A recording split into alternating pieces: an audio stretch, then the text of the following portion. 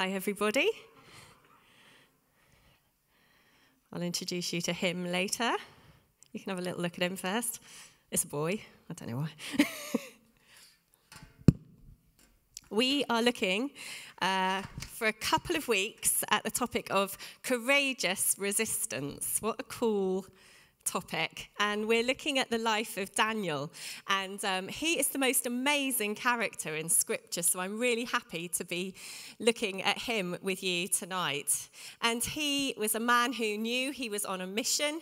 He was a courageous resistor. So I guess my prayer as we go through the Scriptures tonight is that we become like Daniel's in our own way. We don't need to just completely replicate how he was, but let's listen to the Spirit of God as we journey through what's recorded in Scripture and see what God wants to say to us tonight. So we're going to start reading from Daniel chapter 1. If you've got paper Bibles, you might want to read it from there.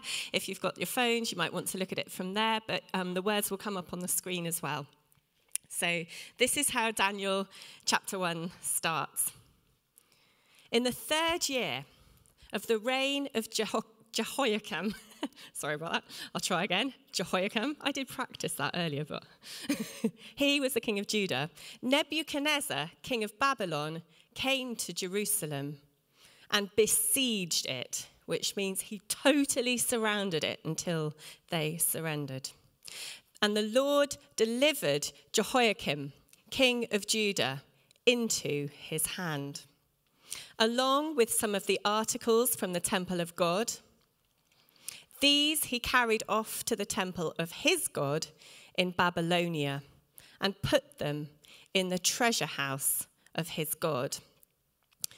I don't know how you feel reading that. There's one phrase there that I don't like very much, which was, he was besieged and then the Lord let them go into the enemy's hand. I didn't like that. And sometimes we have to be aware that sometimes there's things that God allows to happen that are not very comfortable for us. And sometimes things get taken over in a way that maybe isn't according to our plans. But let's read on what happens after they've basically been kidnapped and moved into Babylon.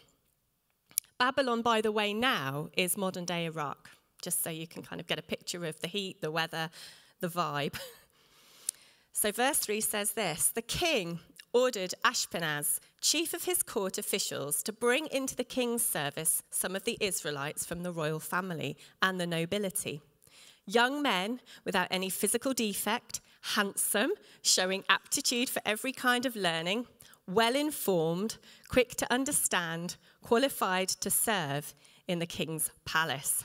Basically, if you were like, you were going to be dragged in to try to be indoctrinated more because you were top-notch, and that's who they were looking for. So thousands and thousands of people were kidnapped in Jerusalem and brought there, but a few were specifically picked out and targeted as being ones that needed to be specifically brought into the king's palace. Now, I've got a photo of kind of some of the gates around Babylon. Have a look at this and see. This was what it was like where they would have been dragged to. And one of the inscriptions that Nebuchadnezzar had written on one of the walls, there was about 8 of these big gates into the city. He wrote, "This was built for all to be in awe." So Babylon as a place was like, we want to go, wow, we're amazing. We're going to kidnap everybody. We're going to indoctrinate them. We are the most wealthy, rich place. You have got to come and be like us. We're on a mass takeover. And that's what King Nebuchadnezzar wanted to do. He wanted to extend his empire. And so where we jump into the story with Daniel, they're trying to extend across Egypt, Syria, and the kingdom of Judah, which is where they have all been seized. So tens of thousands of Israelites have been captured and dragged in. Some of them were going to be made to be laborers. Some of them were being indoctrinated like Daniel was. And they were forced. And if you've ever heard the song by Boney M, I'm under strict instructions not to play it to you by my husband. But have you heard the song by Boney M, By the Rivers of Babylon? I'm going to sing it instead. By the rivers of Babylon. Come on. where we sat down, yeah, where we wept as we remembered Zion. What I find weird about that song is it's like really happy, and then they're like, where we wept and we remembered where we'd been kidnapped from, and they're like, yeah. Anyway, the tune is happy, but the words are really sad. Anyway, how did you find that? Was that embarrassing? Anyway, that song is about what happened there. They wept as they sat down and they remembered Zion, where they'd been from. They were sobbing because it wasn't according to their plans. Horrendous. But let's just see what this chap Ashpenaz, he was tasked to do with these specifically picked out handsome young men who they'd managed to kidnap and bring. So verse 4 goes on to say this. He was instructed to teach them the language and the literature of the Babylonians. So they wanted to educate them, re-educate them, re-indoctrinate them into a new way. Then it says the king assigned them a daily amount of food and wine from the king's table. And it says that they were to be trained for 3 years. Remember that. And after that, they were to enter the king's service. Among those who were chosen were some from Judah, Daniel, Hananiah, Mishael, and Azariah. The chief official gave them new names. So to Daniel, he gave the name Belshazzar. To Hananiah, Shadrach. To Mishael, Meshach. And to Azariah, he gave Abednego. Now, interesting what happened with these name changes, because Daniel's name originally meant God is my judge, God is my strength. And the Babylonians tried to change his name to Belshazzar, which meant, would Baal protect the king? Totally different. Not who he had as his original identity. And assigning new names in that culture was a really kind of common practice in those days. And it was really blatant as an intention to just completely want to change the identity of the person, the bearer of the name, until their life matched what you were describing of them. So trying to take God is my judge, God will be my strength, to someone who would go, I hope Baal protects the king. Isn't that awful? Like literally you couldn't get any worse. The other names are equally as sad. Hananiah meant God is gracious and God is merciful. And that was changed to Shadrach, which meant you'll be really fragile and tender and at the command of the moon god. Mishael meant who is like our God. And that was changed to who is Aku, which was one of their gods. Azariah was changed from God is my helper to Abednego, which meant servant of Nabu, which is who they worshipped as a statue, who they thought would bring them wisdom. Don't think it was going very well for them. Anyway, let's just think about our names and the identity, the original design that God speaks over you for a moment. Who does he say you are? What does he declare you to be? There are promises in Scripture that we, as the children of God, we've got to take hold of those truths and not allow ourselves to be changed and morphed and pulled and transformed into something just because someone else says it. Because look at what happened with Daniel. He's offered all this food. We were laughing earlier because if I would go somewhere and there's a massive buffet, I'm like, and I can't eat it fast enough. I'm like, oh, some of that. If any of you were at the black tie event, I'm amazed there was any food left on the table at the end. But, it was top-notch grub. Anyway, Daniel was offered all of this amazing food. And it was good food, some of it. But he knew what he had decided. And it says this in verse 8. Daniel resolved not to defile himself with the royal food and wine. He asked the chief official for permission not to defile himself in this way. And defiling is a weird word, but basically it means, to kind of like damage the purity of something or to spoil or desecrate something that's really sacred. So he had something about him where his name meant God is my strength, where he seemed to know, I have got something about me of the image of God, and I don't want to spoil it. I don't want to take this into me. because I don't want to desecrate something that's sacred. Isn't that amazing? And so this is where I introduce you to the sacred sponge. Ooh. Okay, give me more. Come on. This is like my garden sponge taking on a new identity for you tonight. Mike was like, it's a bit grotty. I was like, well, that's all we've got. So this is the sacred sponge, and what is in comes out. Good. Light in, light out. God's goodness in, God's goodness out. But rubbish in, rubbish out. I wonder how sacred and spongy you're feeling today and what you're filled with. Because what we are filled with will come out of us. And Daniel had resolved. He had made a decision to be a courageous resistor. And it's not entirely obvious at first what would be the dangers of eating some really nice food. But in God's word earlier in Scripture, there were certain guidelines given, and he didn't want to go against them because he had heard the word of the Lord on things, and he knew he was sacred. He knew he was carrying the presence of God and the purposes of God, even though he was a kidnapped man. And I wonder how we'd feel if we were kidnapped today, whether we would be that resolved. It makes me nervous for our culture. But Daniel was a man on a mission. He was a man of courage. He was a man who stayed on the front foot. He'd made a decision beforehand what he was going to say no to, because he knew that his yes was the purpose of God, the plan of God. Whatever was going on around him, he was not for moving. He knew what he wanted to do, and he knew what he didn't want to do. He knew what he wanted to take into himself physically. And I wonder whether we are that alert to the things we take physically in our bodies. There's loads of teaching at the moment out on the internet about our gut health. You know, what we stuff into our body goes right into the core and affects everything about us. It's not just meant to be kind of like a metaphor. This takes literal meaning for us, doesn't it?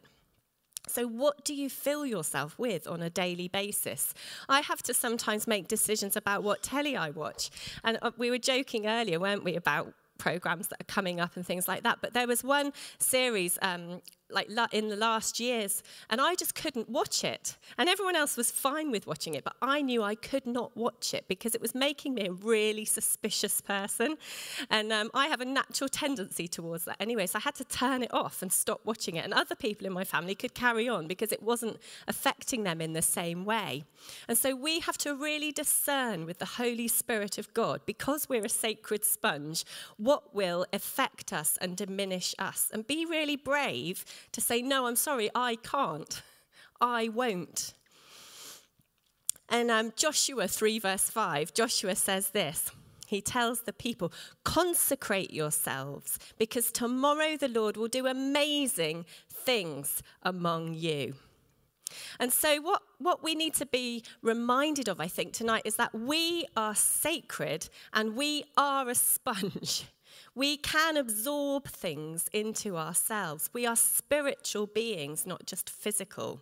And so when we just kind of get a bit sloppy or just surrender to things that are around us and think they're okay, that's not okay with God's Holy Spirit in us, because he lives in us. We're his temple, a sacred temple of him. We are chosen and bought at a price, and God has a plan for us. So I want to just kind of challenge us really and think, when we feel totally besieged and surrounded, will we just back down and surrender and lose our nerve? Or will we decide that we know we're sacred and we're not for surrendering, because God has a plan for us? And this can work out in any circumstance. It could be when we're at work, we're absorbing conversations, we're absorbing atmospheres. We have authority as Christians to say, no, I push that back in Jesus' name as a prayer. And sometimes we might even need to say out loud, no, I don't want to hear that anymore. Maybe in our families, there are things that we can decide. In our homes, there are things that we decide to let in or not let in, and we don't just have to absorb everything. And God has a plan, doesn't he, for us wherever we find ourselves. This guy, Daniel, was kidnapped, and God still had a plan for him. And Daniel knew it, and he was not prepared to back down, and he was not prepared to lose his nerve. I wonder what you'd do. Jeremiah reminds us that God has plans to prosper us, not to harm us, plans to give us hope and a future. Hills quoted it earlier. Jesus reminds us that we are meant to be salty and stay salty, not lose our saltiness. And also he says that we are light that shouldn't just be hidden under a bowl. We set ourselves on a stand and we bring light to a whole house. I wonder if we've got that in mind with the choices we make. Isaiah the prophet says, "You are precious and honored in God's sight. You are chosen and dearly loved." We are an original design, God's masterpiece. We're sacred. We're set apart. We're not our own. We belong to God, and we were bought at a very expensive price. We cost Jesus his whole life. And knowing that and believing that, it's meant to do something, right? It's meant to change something in us. It's meant to make us want to be something, be transformed, do something as a person, because we're set apart for God's purpose. C.S. Lewis said this, "It is with the awe and circumspection proper to them that we should conduct all of our dealings with one another, all of our friendships, our loves, our play, our politics, because there are no ordinary people. Everyone is sacred. They just don't all know it yet. And maybe you don't yet." And where Nebuchadnezzar wrote as an inscription on the wall, be totally in awe of this place, this empire I'm building, God has written an inscription on you saying, "I love you, you're mine.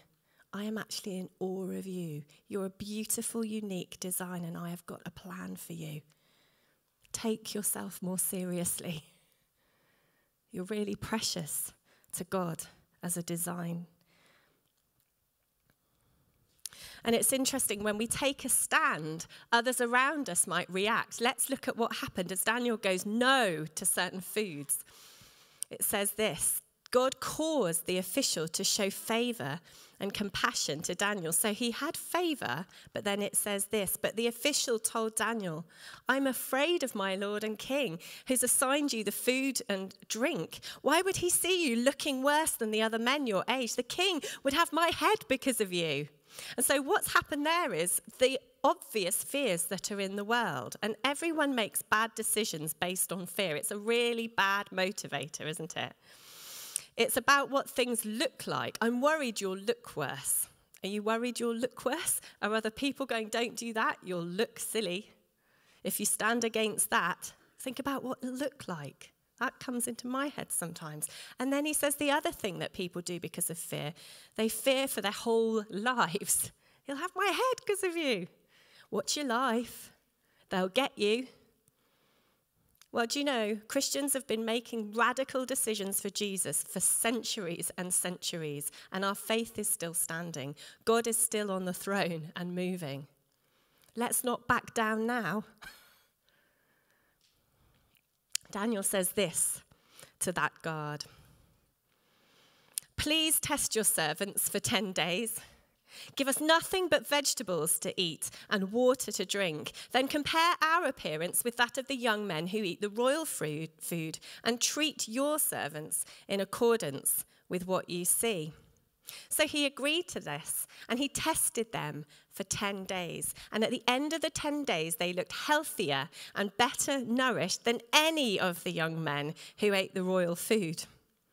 So the guard took away their choice food and wine, and they were able to drink, and he gave them vegetables instead. Isn't that amazing? They looked better. It was better when they said their no. So that defeated the fear of what they'd look like. And then look at this. To these 4 men, God gave knowledge and understanding and all kinds of literature and learning. And Daniel could understand visions and dreams of all kinds. Consecrate yourselves today, because tomorrow God wants to do incredible things among you. He wants to give good gifts to his children. He wants us to be the vessels that he is so delighted to pour his Spirit into and start to act out these incredible gifts of the Holy Spirit, supernatural knowledge and understanding, ability to interpret dreams. He poured them in because they were open and ready. God gave them. And at the end of that time set by the king to bring them into his service, the chief official presented them to Nebuchadnezzar. The king talked with him, and he found none equal to Daniel, Hananiah, Mishael, and Azariah. So they entered the king's service. And in every matter of wisdom and understanding about which the king questioned them, he found them 10 times better than all the magicians, all the sorcerers, all the enchanters, all the psychics of the day in the whole kingdom. And Daniel remained there until the first year of the King Cyrus. God has got plans for you. God has got choices that will come before you every day. And so when we feel besieged, when we feel surrounded, when we don't know what to do, God still has a plan for us. I'm just going to read from a book that I've got half into and I haven't finished yet, but it's called Guerrilla Gospel, and it's by a guy called Bob Ekblad. And he's talking about Jesus and how Jesus embodies just the most unprecedented authority on earth. And he was on the front line. He was on the front foot. He pushed forward. Paralyzed people were healed. Tax collectors transformed completely. Leaders begged for the power of God to come and heal in their own home. Unconventional tactics that didn't use violence, didn't use coercion, just didn't use terror, saw demons and oppression cast out of people. But this is what this guy says about Jesus. Jesus was born into a world marked by oppression and injustice to announce and embody God's global liberation movement. Like an insurgent, Jesus comes in under the radar, behind enemy lines, and builds a foundation of trust with a growing entourage of humble followers. Jesus incites a revolution that he calls the kingdom of God. And he wants us in it. He wants us forward. He wants us pressing in to everything God has for us, wherever we find ourselves, to make ruthless decisions, brutal decisions sometimes about what we're prepared to say yes to and what we don't want to take into ourselves. Galatians talks about, do not get drunk on wine. Don't suck that in. Instead, be filled with the Spirit of God. Allow God's Spirit to move in power through your life. Consecrate yourself. Set yourself aside for God because he wants to do great things amongst you. I wonder what he's got for your life if you'll do that today. I'm not going to give any spoilers, and if you want to know how God used Daniel, you'll have to come back next week. Don't read on. Wait for the drama to unfold. I know it's in the Bible, and you probably already know, but you know. I feel like it's what's going to happen with him as he's made these decisions. But they were trained for 3 years. Someone else trained up his followers for 3 years and sent them out in a mass liberation movement. It was Jesus. Someone else gives us a name, an identity. Let's take his thoughts on things.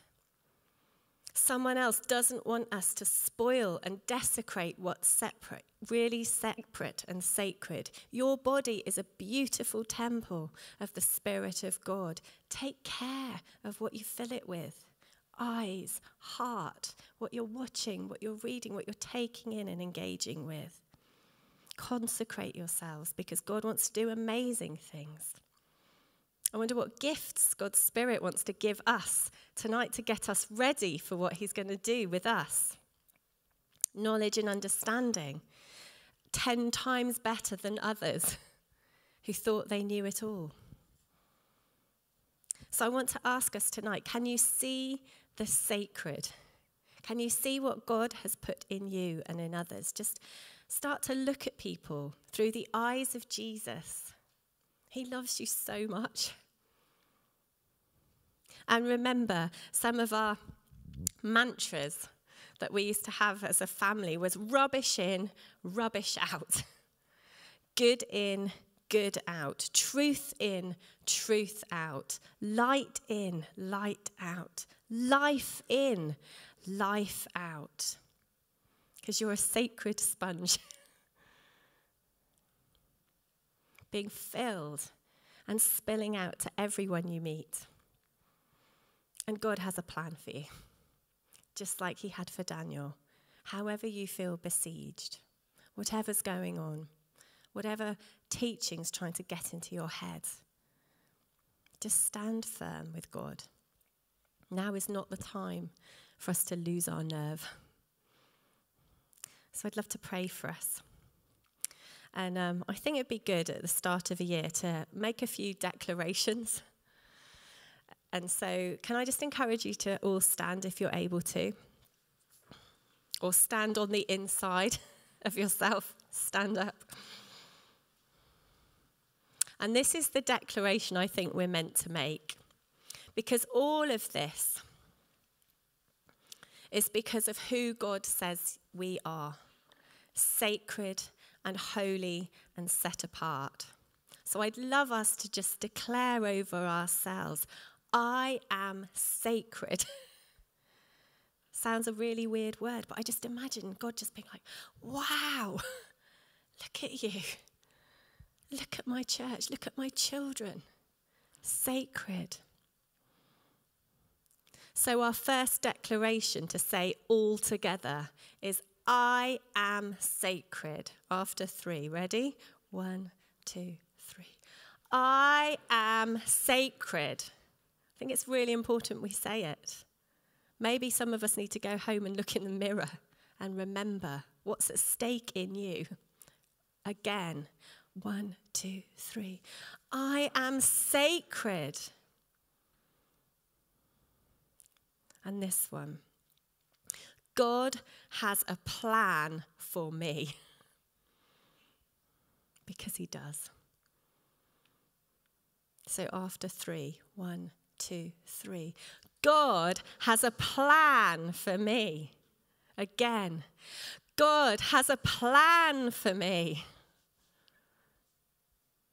So wherever you find yourself, whatever you're feeling, whatever you're wondering about resolving, start to get it nailed today. I remember praying with a friend a couple of years ago who liked a bit of drink. And we said, let's ask the Holy Spirit what you resolve to do when you go out. And she heard God audibly just say, this many drinks, no more. No more. And she did it. She stuck to it. And it broke its power off her life.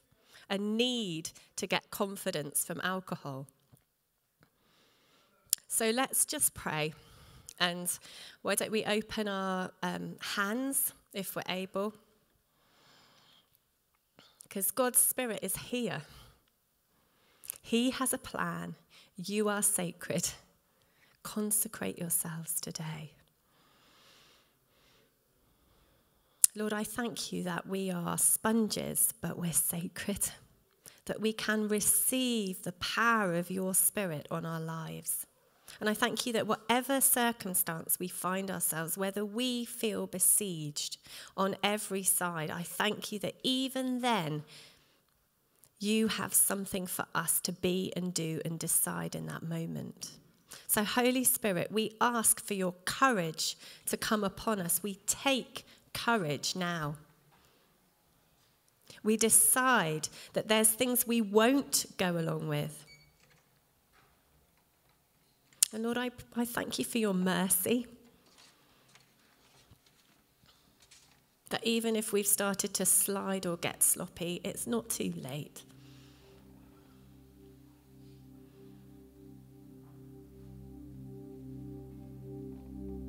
Come, Holy Spirit of God.